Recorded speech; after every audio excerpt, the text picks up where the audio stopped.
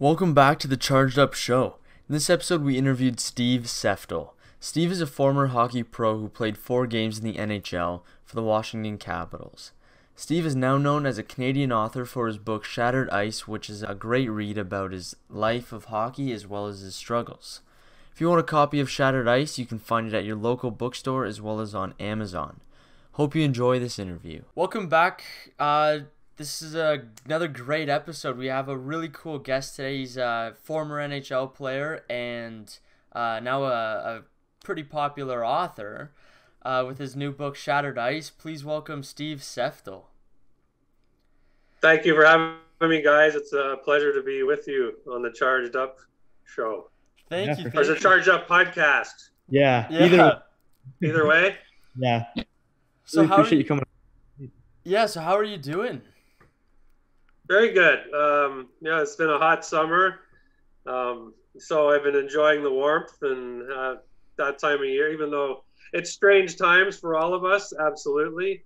Definitely. Kind of getting used to social distancing and going to I went down to Long Point on Lake Erie last week, but still I thought people were being very respectful and social distancing. We could still go on the beach and it's just a different time. That's something none of us have really lived through. So we're getting used to that still. Mm-hmm. Yeah. I think someone put it perfectly, saying it's the longest, shortest summer ever. Feels like. Yeah, good point. That's a good way to say it for sure. Yeah. And for ahead. everyone listening, NHL's officially started today.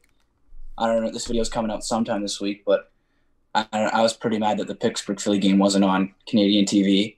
Oh, yeah. Couldn't watch it, but the Leaf game's on at 8. So what's that like for you, Stephen, like seeing that come? It's so weird. I saw something saying, like, imagine hearing the headlines a year ago. Yeah, absolutely. It's a strange time. And again, we talked about COVID-19, like the social distancing. Having hockey being played in the end of July is very strange. For most players, this would be your off season. You'd be training, getting ready for late August. You're really, at this point, you'd be in the middle of your training and totally not in a playing mode, in a playing mindset. So I think for these players, I mean, their seasons all started, their seasons are starting up, but it's like they all missed the playoffs because the season started in March or ended in March. And that's often when the regular season is getting close to ending. So I think it's going to be a real challenge for these guys mentally and physically. Yeah, it's definitely going to be interesting to see how they play and kind of adapt. It's like 2 hub cities, right? It's like one in Toronto and then one's in Vancouver, I believe, both in Canada. So Edmonton's the other host city, yeah. I think the bubble is going to be a challenge for the players. Guys certainly are used to, after games, keeping their own schedule and going to the places they like to go to, and now they're all going to be hunkered down in the bubble and away from friends and family and restricted on where they can and can't go. And that's a tough challenge too, especially for the teams that go deep. For sure. Yeah. Definitely. So we have a lot to talk about in this interview, but let's start right at the beginning of your hockey career in Kitchener. Sure. I grew up in Kitchener, Ontario, as you mentioned, and I have a chapter in my book, Shattered Ice. The first chapter is called Queens Mount Arena. And many of us, or maybe all of us who started as young hockey players in Canada, probably remember the first rink you skated at. And then for me, it was Queens Mount Arena in Kitchener. I was a graduate of Kitchener Minor Hockey, played for some great teams. Back then, Kitchener was green and gold. We weren't the junior Rangers yet. That came many years after my time, but I played for some terrific coaches along the way, and certainly I have really fond memories of playing minor hockey in Kitchener. Yeah, that's great. In 1984, you played minor midget, and what was that minor career experience, and what was the emphasis on like the draft year that year? I'll tell you a story, another good story that another one I knew would be in my book.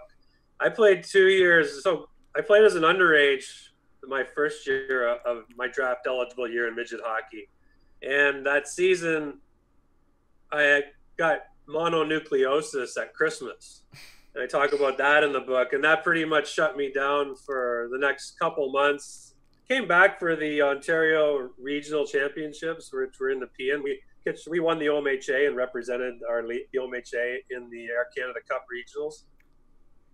I was not drafted that year, and it's funny in the book, I said, after not being drafted as a minor, it would have been a long shot. That back then in the OHL draft, the underage players, each team could take 3, and it had to be in the first 5 rounds. So you had to be in those top end guys.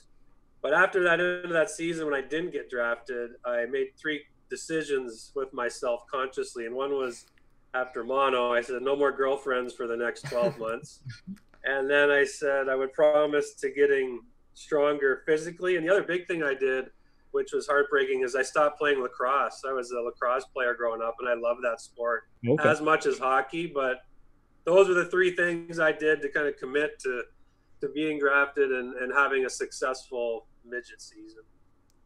And then what I'd like to wonder is, what was it like? It's a bit too crazy, I think, on how it is. Like, I've been through it, and the draft year, there's so much emphasis. And what was it like back then compared to how it is now? Very different than it is now. Now with the Ontario Hockey League, you've got the online draft.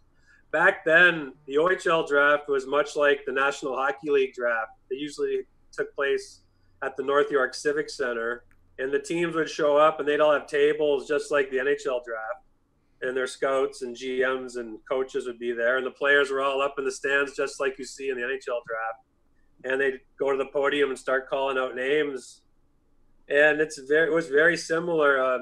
Very nerve-wracking.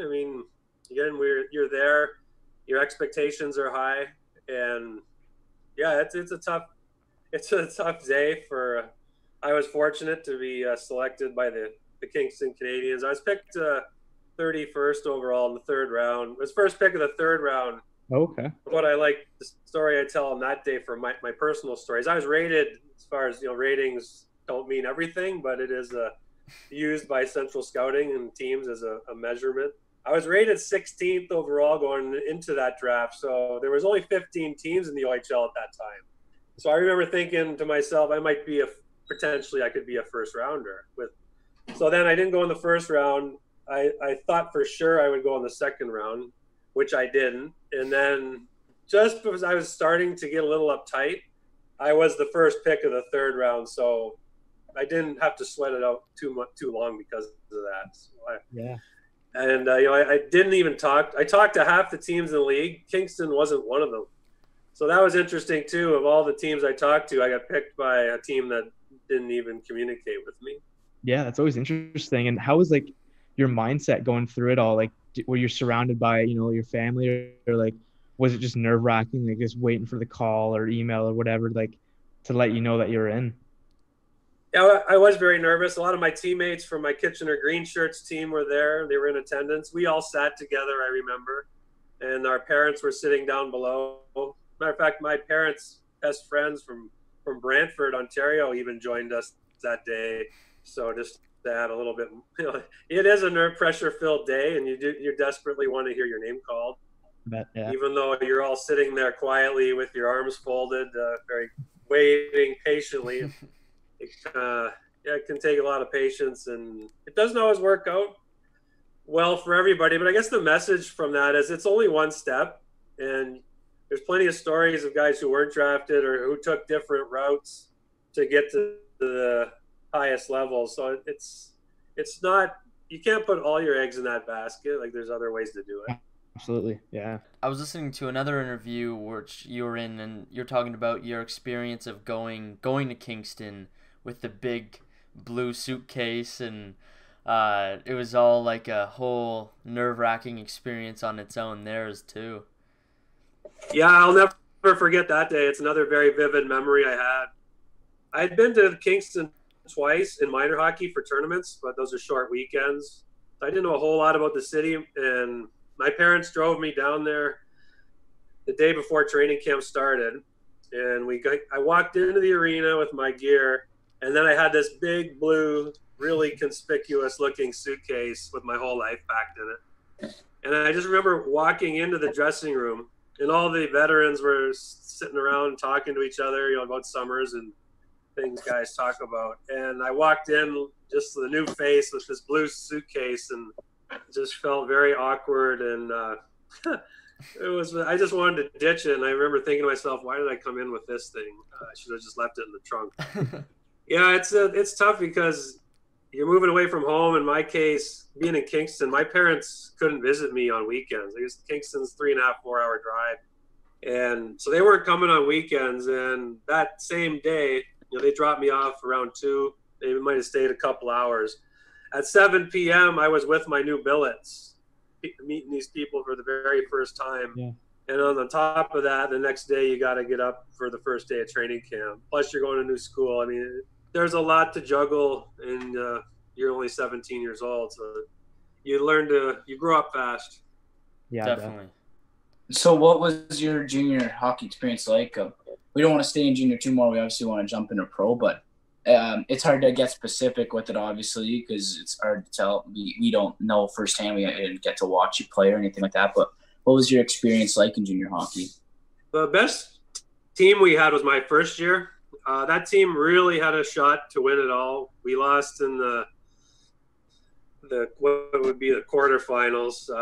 One overtime win away from, or we lost in overtime, knocked us out, and would have put us in the semifinals.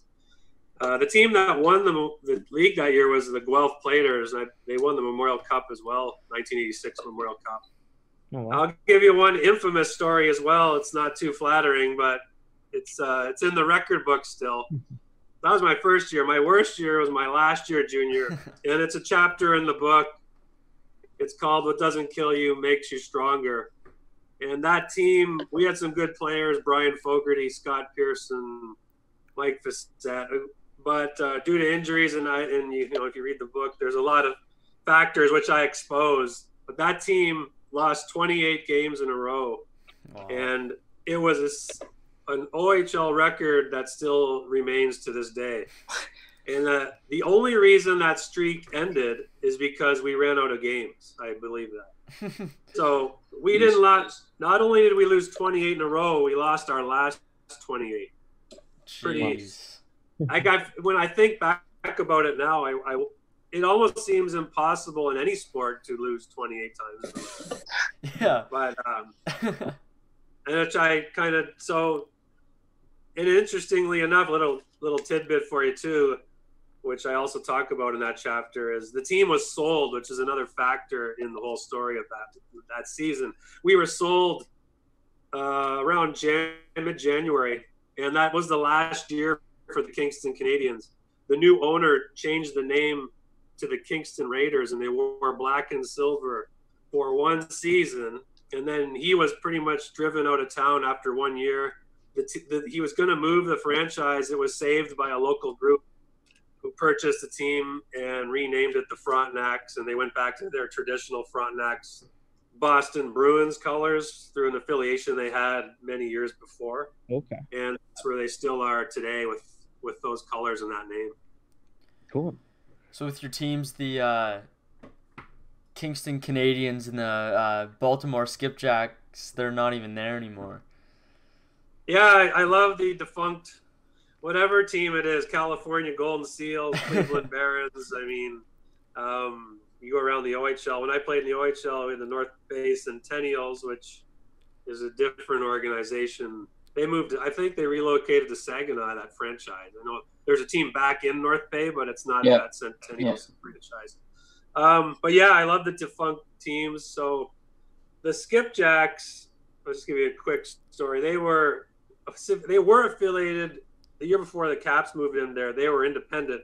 Prior to that, they were affiliated with the Pittsburgh Penguins. And then the Capitals jumped in there. And it was a nice agreement because Baltimore, Washington are only about an hour apart. So when players got recalled or demoted, it was nice and easy. You could still live in your apartment and just go the other way on Highway 95. And it was a good relationship. They were in there. The Caps were there for about 6 years. And then shortly after, 2 years after I retired, that team relocated to Portland, Maine.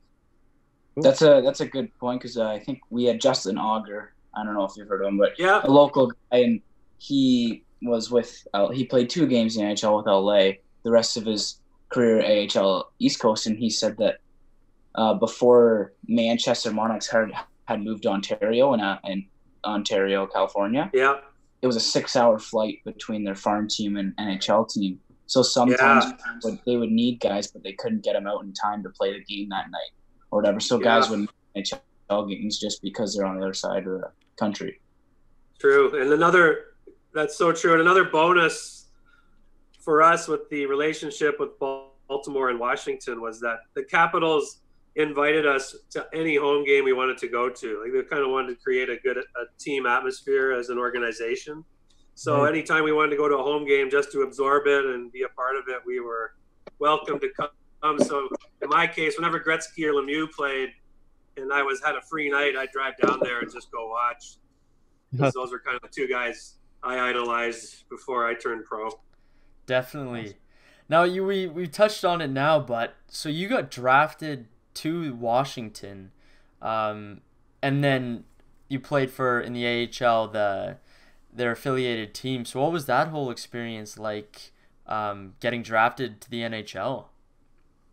Well, I got drafted in 1986 in the 2nd round, 40th overall. The draft that year was at the Montreal Forum, so what a thrill to go to the Forum. And we were talking earlier about the OHL draft. The NHL draft is, as I say in the book, is the OHL draft on steroids. It's just so much more intense. There's media. There's just so many more people, and there's just an intensity about it. So it's one of the most memorable days of my career for sure. And I look back on that fondly, absolutely. So I still had 2 more years as junior after I was drafted. I did attend training camp for those 2 years.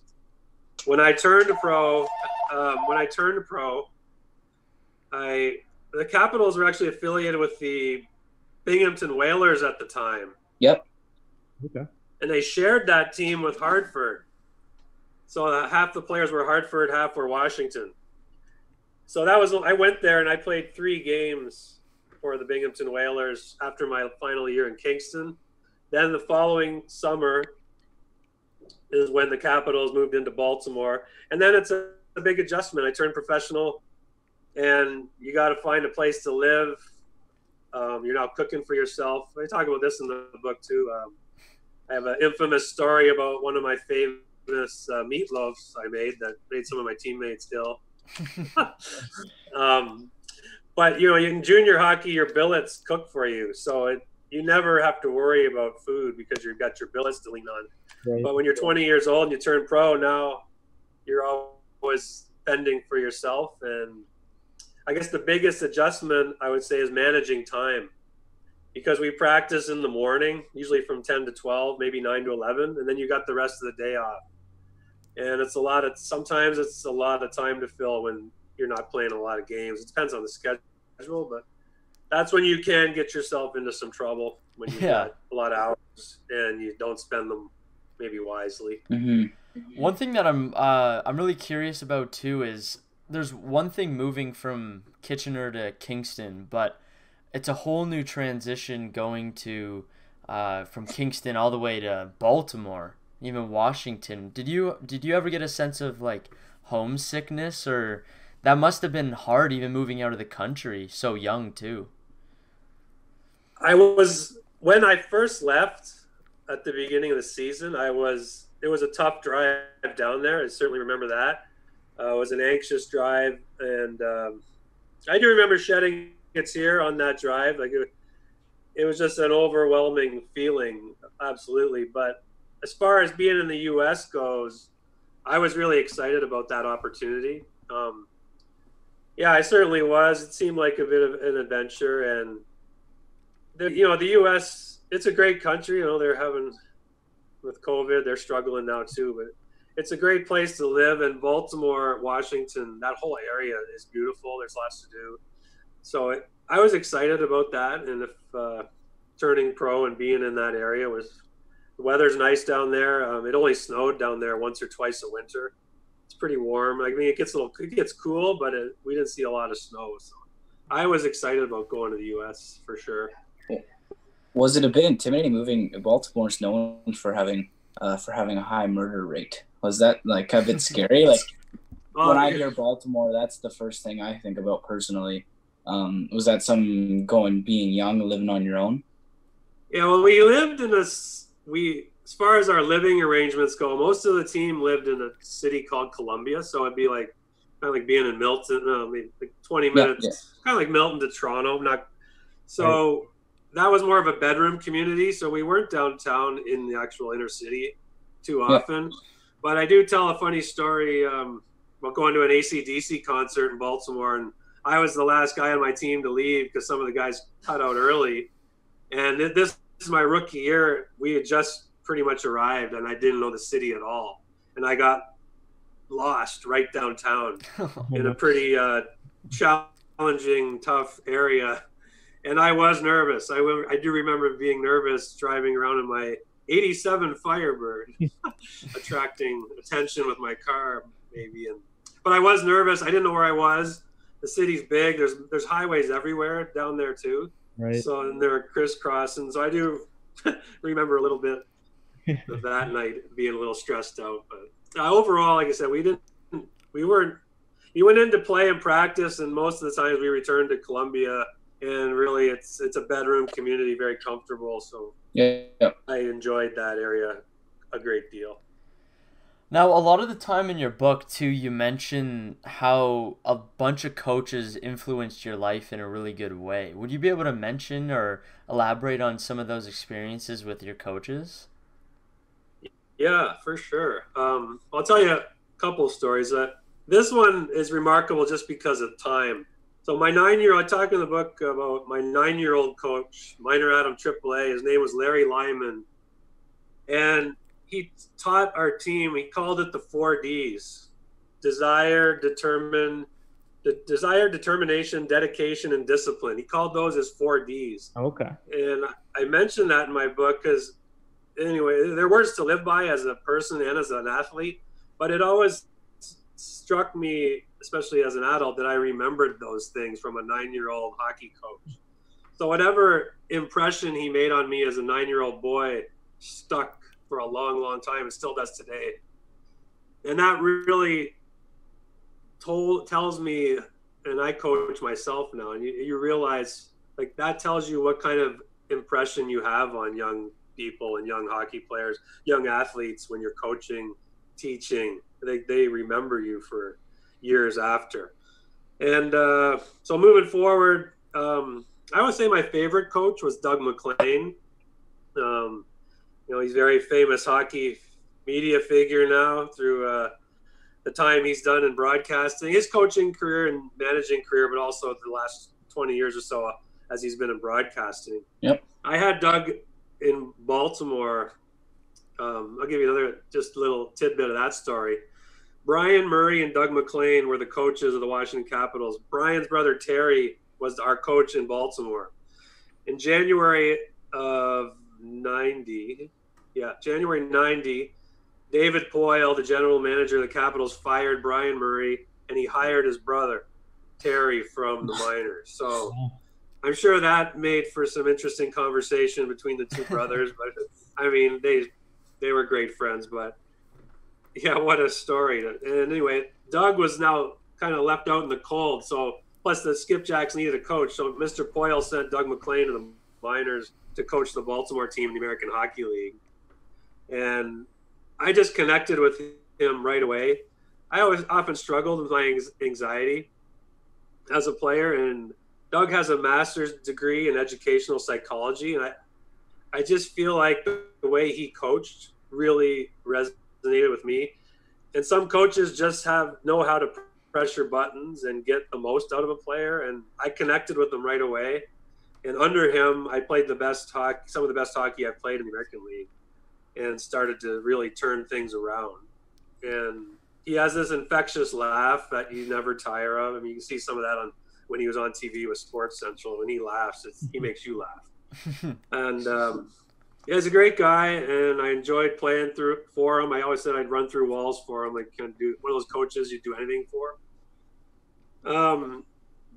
So I'd have to say he was my favorite coach, but all your coaches give you something you can take away. And that, I want that kind of point to be made too. Like, every coach gives you something. And like I said just a few seconds ago, when I coach myself, I'm very aware that what I say and do and how I act and how I lead is a direct influence on the players. For sure. Yeah, it's I think it's very beneficial, like especially for me or for any of these guys or anyone listening, like especially if you're in a sport when you're young, like a coach can really develop kind of your future of how you think of things and like how you play the game. And it's a really like kind of developing way, like in a positive way to make you a better person and player overall. So yeah, it's absolutely. I'll give you one more little coaching story, and this one's a little more relevant for today's coaches too. So Barry Trotz, coach of the New York Islanders, his first professional coaching job was with the Baltimore Skipjacks of the American Hockey League. Oh, no way. Yeah, so, and I was on that team. He was our assistant coach in my second last season, and then our coach's name was Rob Laird. Rob got fired by Mr. Poyle, and then he elevated Barry Trotz, who was the assistant, to the head coach in Baltimore, and then he was head coach for that year, the following year, and then that's when the team moved to Portland, Maine, and he won a Calder Cup there with a really, like, he did a great job with that group. Won a Calder Cup, and then the next thing, not too long after that, he got his opportunity with the Nashville Predators as their first coach, and he's been going at it ever since. He's been in the league ever since. So that was, but his trivia question, his first professional gig as a head coach with the Baltimore Skipjacks. That's great. That's pretty cool. He won the Jack Adams last year, did he? Not? I think so. If not, he's been in the running the last couple seasons. Yeah. Yeah, 2 or the last 3 or something. Yeah. Yeah, I think 3 of the last 3. He was in. Yeah, you're probably right. I think I heard his name recently again for this year. Yeah, he's in. Yeah. He was predicted to be in. I don't know if they made it official or not. So let's jump right into your NHL. Okay. Speaking of him, he won the Cup with Washington recently. Yeah. Let's hear. I'm sure you have a couple stories for us, but let's hear the moment you finally found out you're going to get to play in the NHL. Yeah, that moment came in January of 1991, and we were in as a matter of fact, we were in Portland, Maine, the Skipjacks playing the then Maine Mariners. The Boston Bruins were the parent of the team of Maine back then. And after the game, Coach Rob Laird, our head coach, called me into a room next door, and he said, "Congratulations, you're going to Washington." So it was going to be my first recall. We were in Maine, Portland, Maine, so we had to take the bus back to Baltimore. And then, as I say in my book, like Highway 95 joins Baltimore and Washington. It's a major interstate. Right. If you're going to Baltimore, you had to go north. If you're going to Washington, you were going south. So it was really exciting to be driving south on I-95 to the Capitol Center instead of north to the Baltimore Arena. So that was cool. Yeah, I bet. I tell this other story. I'll tell you a couple of quick ones. My first practice with the team then was the Caps used to practice in Virginia just across the bridge. And we lined up to do a 2-on-1 drill early in this practice before our game the next day. And I lined up to do the 2-on-1 drill with Dino Ciccarelli. He's a over 500 goal scorer in the NHL. Yeah. I believe he's a Hall of Famer. And we line up to do a 2-on-1, and Terry Murray, the coach, blows the whistle, and he takes off like he's shot out of a cannon.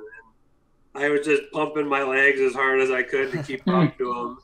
And I just realized at the end of that 2-on-1 how hard these guys work in practice. And I remember we practiced for about 45 minutes, but they went as hard as they could. Like, there was no coasting, all business, serious, 100%. And it was so obvious. It was painfully obvious that you've got to learn quick or you aren't going to be there long. So it was a great lesson from Dino. And then one of my famous stories that I knew would be in my book was the next day we played in Detroit, and that's my first NHL game. And I love sharing this story. So it's in Detroit, and I mentioned Doug McLean and Brian Murray. So Doug was let go by the Capitals at the end of the season when he was in Baltimore. And Brian was rehired after the Caps let him go by the Detroit Red Wings the following season, and he brought his right-hand man, Doug, along with him as his assistant coach. So Brian and my old coaches in Washington are now in Detroit. So I get called up, first NHL games in Detroit. Terry Murray's on our bench. Brian Murray and Doug McLean are on the Detroit bench. Like, there's just so much drama. So I'm skating around in warm-up, and I see Doug McLean on the visitors' bench. So I was so nervous. I thought I was skating over ski moguls. And I was trying to calm myself down. So I went across the center red line, and I thought I'll just say hi to him, and maybe he'll say, "Way to go, kid," or "You did a good job. Congratulations." Something to calm me down. So we make eye contact, and I stare into him, and he says, "Hey, Seth, I told Probert you're the goon called up from Baltimore." And I was not the goon from Baltimore by no stretch. So I did a double take, and I was like, "You said what? To who?" kind of thing. Then I just thought, okay, I'm not going near him anymore. I'm going to just stay away from that bench. We go back to the dressing room after warm-up, and Coach Murray says the starting forward line is Hunter, Seftel, Drews. So I'm starting with Dale Hunter and John Drews. And I'm a left winger, so I'm out there for the national anthem. And, of course, many players will tell you they always want to know who they're up against, who's on the other side. Well, I know very well that Bob Probert's a right winger. So when I'm out there for the anthem there, I see 24 white on the other blue line. So we are going to be lining up shoulder to shoulder for the draw. And now I start reeling again. I'm like, holy shit, maybe he did tell him I'm the goon. Long story short is that he did bump me in the offensive zone, almost right off the draw. There was a dump in, hard around, came to my wing. I chipped it out. He bumped my shoulder, and I remember thinking, okay, here it comes. And it was just a bump. But Mac was just pulling my chain, as it turned out. Yeah. But I mean, I didn't know. It was just kind of like Russian roulette for me. No kidding, yeah. So that was a great story. And we won that game in overtime. It's just one of those memorable things you'll never forget. I'd like to ask you about a couple guys on this team that had awesome success in hockey, but also outside, right? You had Nick Kyprios and Dale Hunter. Yeah. Was there something Dale Hunter and his brother have created the best organization in the CHL easily? Was like there's something about him? Did you?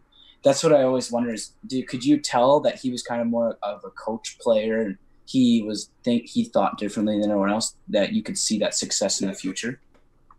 Yeah, because Dale Hunter and Mark, for that matter, who I didn't get to know as well, but he was in Washington briefly. But Dale in particular, I got to know pretty good from him and I being in the organization together. He was a complete leader. Like, he's the guy you would lead into battle. And he was one of those players who would never ask you to do anything he wasn't willing to do. But he understood the game. He played all situations, 5-on-5, power play, penalty killing. He's tough as nails, do anything to win. So, I mean, he has all those leadership qualities that you would expect in a really good coach. And I think he just, with his longevity, he's seen everything. He'd been around the game for so many years and played in so many big games. I wasn't surprised he became a coach, but he's the ultimate leader. I mean, from a player's perspective, he was a guy you would love to follow into battle. And all I would say, like, the other teams, he's one of those players too that the other teams hated. You've got a guy on your team that everybody hates, but you would say you'd love to have him on your team. Yeah. He was that kind of guy. They're just class guys who know the sport. They come from just a good family and strong family and made of the right stuff. He's just a great leader. Nick Kyprios, I will say about Nick, I was never surprised when he got into TV, radio or television. He was always the most vocal guy in the room, and he was always a jokester, and very vocal, always getting guys going, joking around with the team. I just was not surprised at all. and I'm not surprised that he's been really successful with it. But also an excellent leader, tough as nails. He was a scorer in junior. I think if you check out his stats, he scored 59 or 60 goals in that, somewhere in that range with the North Bay Centennials. And then he realized when he got to pro, like he had to find his role, and he started to play a bit more of that physical style, where he was, bump and grind, finish your checks, and he started to use the fists to cost a lot more. Yeah, he was a tough guy, but again, a real heart and soul player. But I was not surprised he got into TV and radio, and that he's done really well with it. That one I might have even predicted, or if you bet me, I would have took the bet that Nick would end up in TV at some point in his career when he was done playing. Yeah.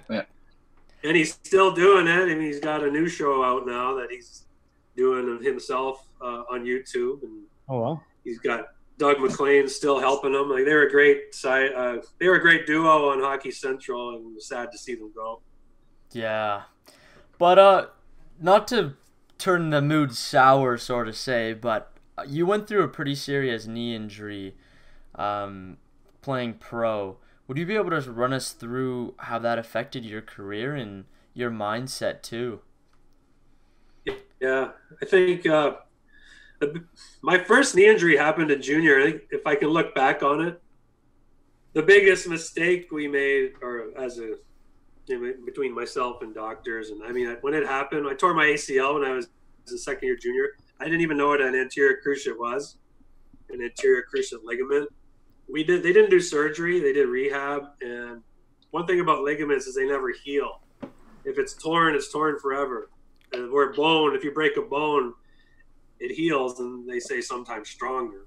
You tear a ligament, it's just going to get worse over time, as with wear and tear. So what really cost me dearly was, after tearing my ACL at 18, at age 23, when I was probably playing my best hockey, I needed to have it repaired as a season-ending surgery.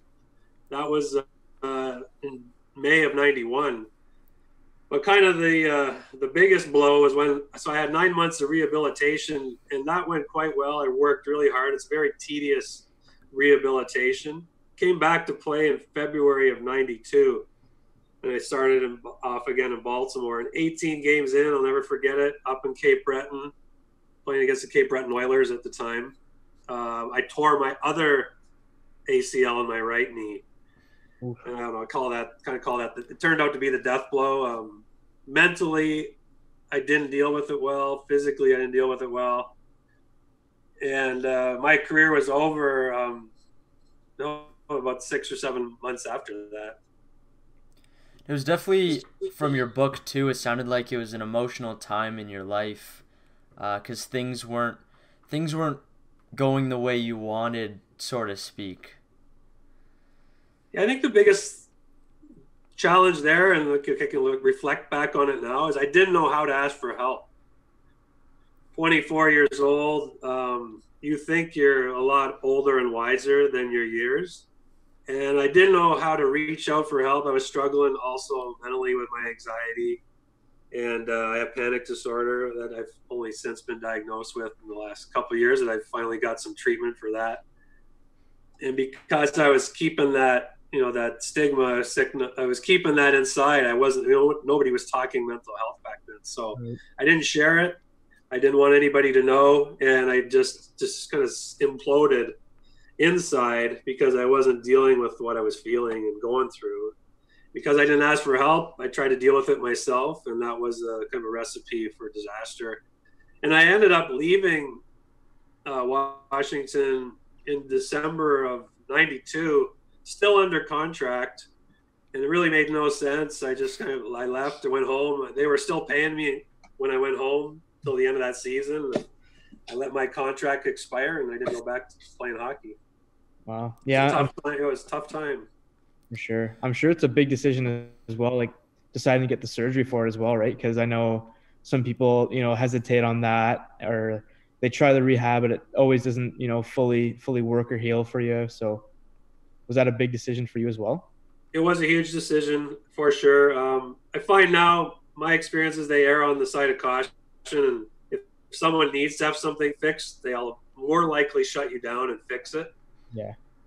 Because as I said, over time, those things, whether shoulders, knees, elbows, wrists, they just, if it's ligament, soft tissue, because of the wear and tear of the sport, it usually declines in your health. And to lengthen your career, you should probably have it fixed. But they are tough decisions.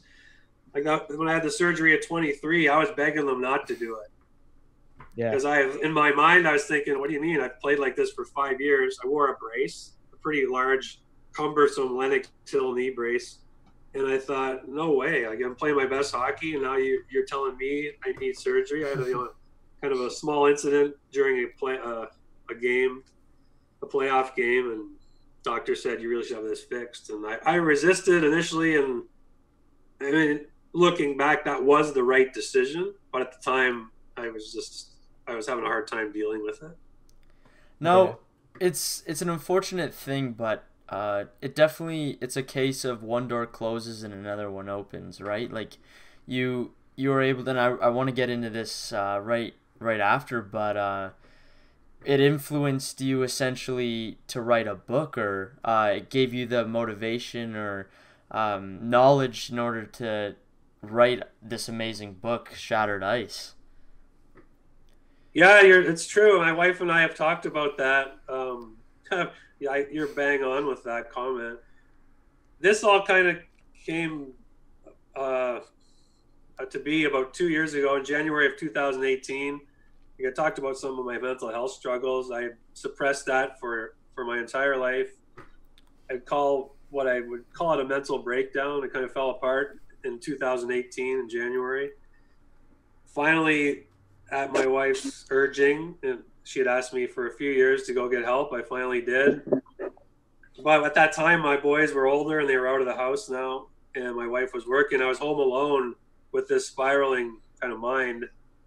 And even though I was going for therapy, I was still brand new and fresh into it. So I started writing this book to keep me busy for these hours where I was alone all day. And as I started writing it, I turned it into a job. So I would drive my wife to work in the morning, come home, start typing out.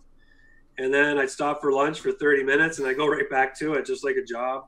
And I'd pick her up at the end of the day at 5 o'clock. And then take the evening off. And I often would keep going on weekends. But it took me 18 months. So during that 18 months, while I was getting treatment, that was kind of part of my therapy, I would say. And it was kind of cathartic and a real journey. And it allowed me to go back and really reflect on the things I did that maybe were mistakes, where I didn't ask for help.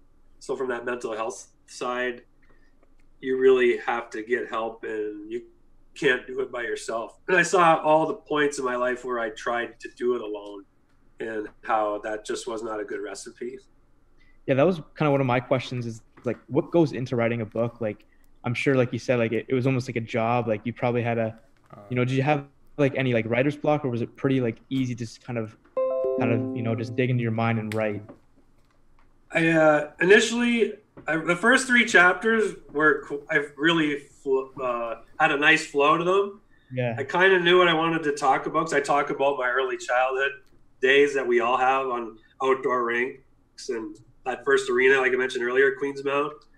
But then you're bang on too, because I did hit a point not too long after that where I did have what I would call, as you said, writer's block. I wrote the book myself, but I did have an editor all the way through. And one of the things she did for me is she would read it and then ask me questions along the way where she thought the story needed more depth or answers that she didn't understand as a reader.